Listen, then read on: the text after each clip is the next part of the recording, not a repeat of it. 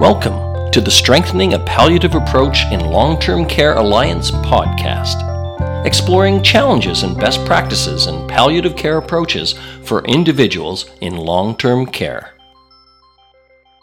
Nick Petropolis is a family doctor and the physician lead for Fraser Health's palliative approach to care in long-term care in British Columbia. He is passionate about doing family medicine the right way by listening to his patients' ideas, fears, and especially enjoys helping the elderly navigate the oftentimes confusing healthcare world we live in and ensuring that their final years are as comfortable as possible. Gita Rafiee is a clinical nurse specialist at Fraser Health in British Columbia and a clinical instructor at Vancouver Community College.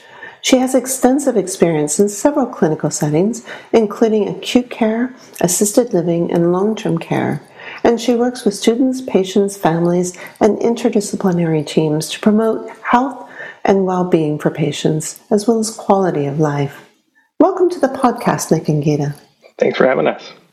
Happy to be here. Thank you. I'd like to start by exploring a bit about your backgrounds in long-term care and your journey to working in palliative care. And Nick, I guess I'll start with you and ask you to tell me a little bit about how you became so involved in working with the elderly and working in long-term care and palliative care. Wow, that's a great question. To be honest, I think I was tricked into it by one of my mentors from residency. He asked me to have a meeting with him, and I didn't know what he was going to talk about at this meeting, and you're still a student and nervous about things, and he was surprised me by saying, "Nick, I want you to work for me." And he was developing a new model for long-term care in Halifax at the time, and he sold me on it, and I didn't have any clue what I was doing there, and it took me a long time to figure out what to do, because seniors care is very intimidating. He invited me into that world and shepherded me through it quite a bit.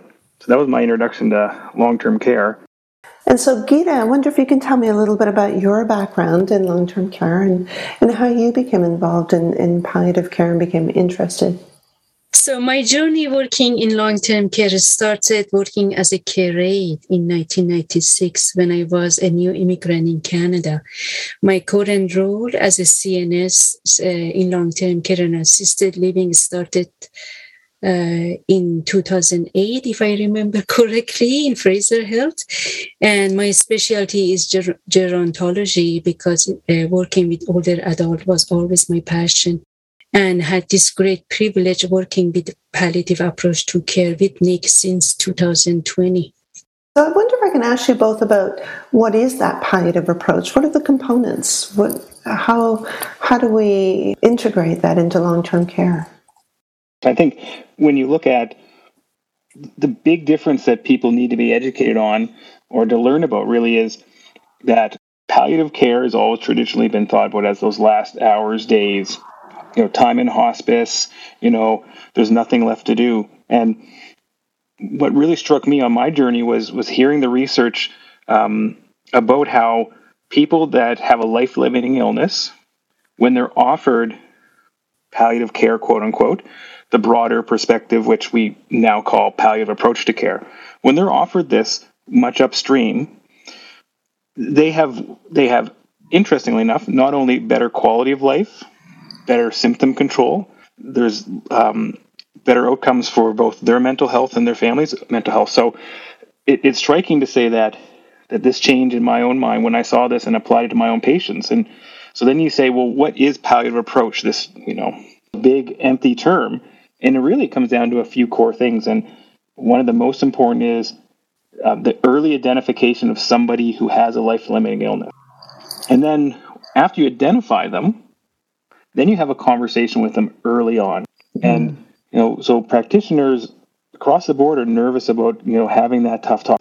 I don't want to, turn this into a sad conversation. We can have that later. But as I said, the research shows that having that conversation and then providing the support that comes with the conversation really has tremendous benefits for our patients. So that's the number 2 pillar of palliative approach to care is the early conversations and sharing the prognosis. And then that turns into hearing their goals and wishes. The third pillar of a palliative approach to care is continuing to have impeccable symptom control, both assessing not only physical symptoms, but emotional and psychosocial. When I've taken the time to do those things, what tremendous benefits we have to our patients, especially in long-term care, because essentially everybody that walks through the doors of long-term care has a life-limiting illness. We know that. So everybody who walks through is going to benefit from it. So we want to ingrain palliative approach to care into the culture, into every fiber of everything we do in long-term care, because it's so valuable to them.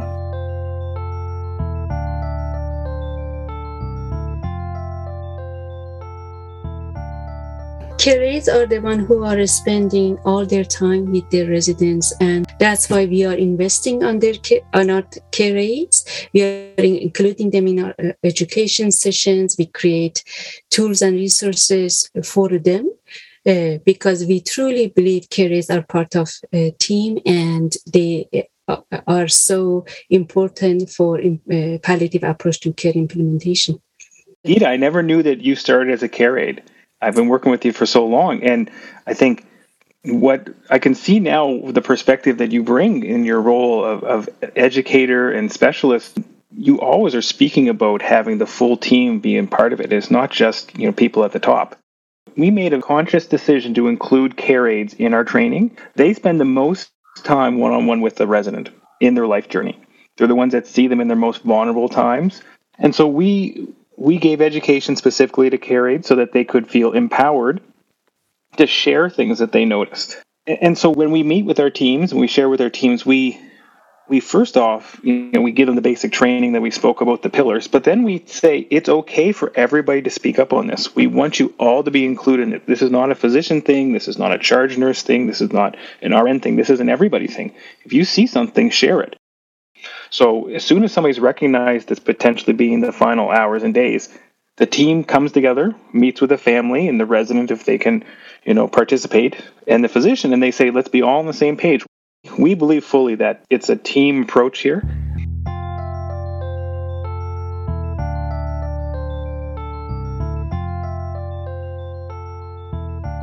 I've heard from care aides who have said to me, that they often have very intimate conversations with the residents because they do care for them in so many intimate ways, and they end up, really having a relationship with them.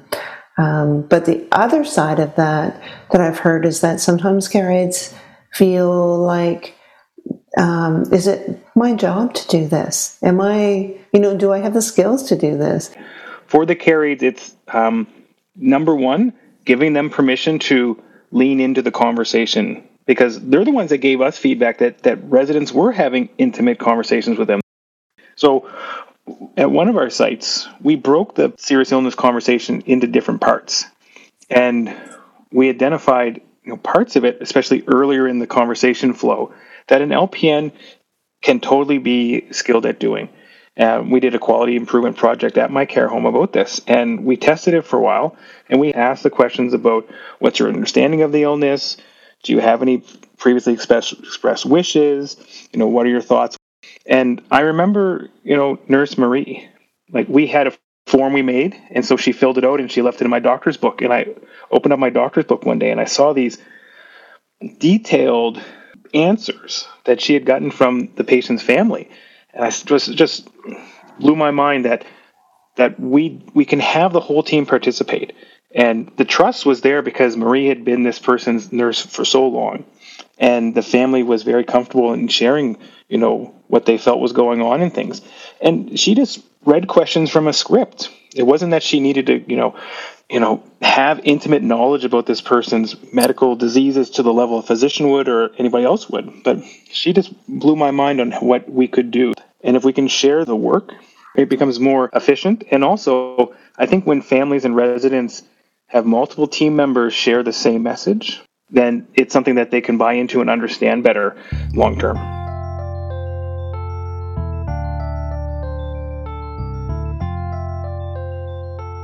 I wonder if you can talk a little bit about the Serious Illness Conversation Guide and what it is. And maybe, Nick, I'll start with you. The Serious Illness Conversation Guide is the most valuable tool that I have in my tool belt as a family doctor. It's the thing that I've seen so many lives change for the better because I've been able to do that, both in my practice in the community and in long-term care. So the tool is a step-by-step approach to have a conversation with someone or their loved ones about a serious illness. And what's beautiful about it is it's been researched. And so they have made the questions go from one section to the next. And so it really does go naturally.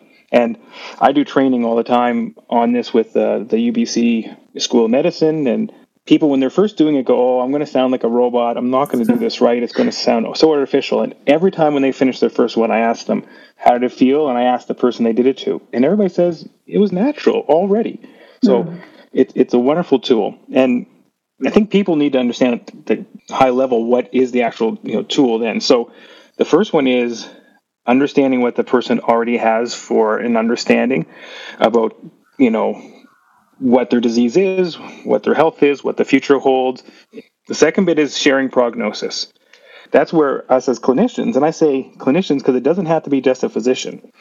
And this is where you help the person who maybe didn't understand they had a life-limiting illness be grounded in the reality of the day. And again, the tool is excellent because it gives you some very holistic and empathetic phrases to use. So you don't have to come up with things, on your own. You have something that's been research tested and patient appropriate.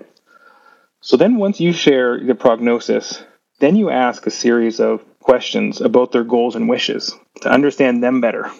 So now they understand the truth better. And then they can give their answers about goals and fears and wishes more accurately because they now have an understanding what the future holds. So it's just a wonderful tool to use and it's been so important in my practice. I agree with Nick 100%. The guide is very user-friendly, very straightforward. So it's making our life easier, in long-term care and acute care, in healthcare. It kind of facilitates the advanced care planning conversation for us. And of course, the end result of all these great tools is establishing medical orders or update the medical orders. This now puts it in a way that patients and families understand much better what is the give and the take. And the beauty is I no longer have to feel guilty about sort of making a decision or taking something off the table. I can tell them, I'm the expert in the medicine. You're the expert in your wishes in your life, and let's meet in the middle with these things. So let's say, can my prognosis actually match your goals? And then come up with a solution that marries those two things at the end. And that's, I think, what Gita was mentioning about sort of the workflow that we have to have as an output as healthcare providers. We have to have something that's put on paper, it's written down, it's shared with our colleagues, and that's the beauty of this guide.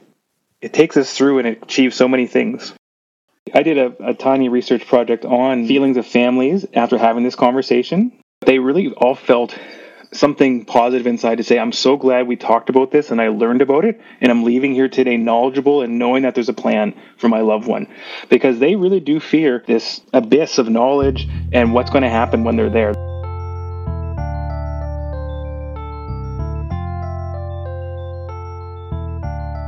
So moving forward, what do you think we need to really focus on to really strengthen that palliative approach to care and long-term care? I think it's still pushing forward that this needs to be ingrained in every fiber of long-term care. Gita said it earlier. When we have any initiative, any project, we want to bring up and put on the table, does this align with palliative approach to care? And so we have to keep our foot on the gas pedal of keeping it on the agenda. I think people do finally know the term and some of the understanding about it in general, but we still have to keep on working at the site levels with each of our care homes. How are you ingraining it specifically into those policies and workflows, again, that Gita talked about, are essential to the day-to-day work? And the other thing that Nick and I always think about and talk about is data. How we can have automatic data. And the other thing, the other day that Nick and I were dreaming about was regulation even. what if palliative approach to care was required by licensing and regulation? So our life would be much easier. So Nick and I wouldn't have to sell this great philosophy. Hey, so we have so many opportunity for improvement at system level. Wouldn't it just be fabulous if licensing could do it? Because that's ultimately where the leadership of a care home focuses. If we could get licensing on board to say, you must do this, show us how you're doing it, because ultimately it produces everything that is going to be valuable for a resident. It honors their life and their journey. Absolutely. And I am surprised why it is not included into the licensing requirement, because licensing requirement is based on evidence-based practice. Wow, it sounds like you're ready to keep challenging the system and bringing this approach to become a natural part of care. I would say for other health authorities that aren't at the stage of change that we are, what was beautiful from Fraser Health was our top leadership identified that this was important. And they gave room and space for both a physician and a clinical nurse specialist to take this on. It takes a good amount of time to do this. And so without the leadership giving permission and finding time for it, you can't get this off the ground. So I would say to people listening that are in other health authorities that want to start it off, your executive directors need to support this and take it serious, and it will flow from there. Thank you both so much for speaking with me today. You've been listening to the Strengthening a Palliative Approach in Long-Term Care podcast. For more information about our project, visit spa-ltc.ca.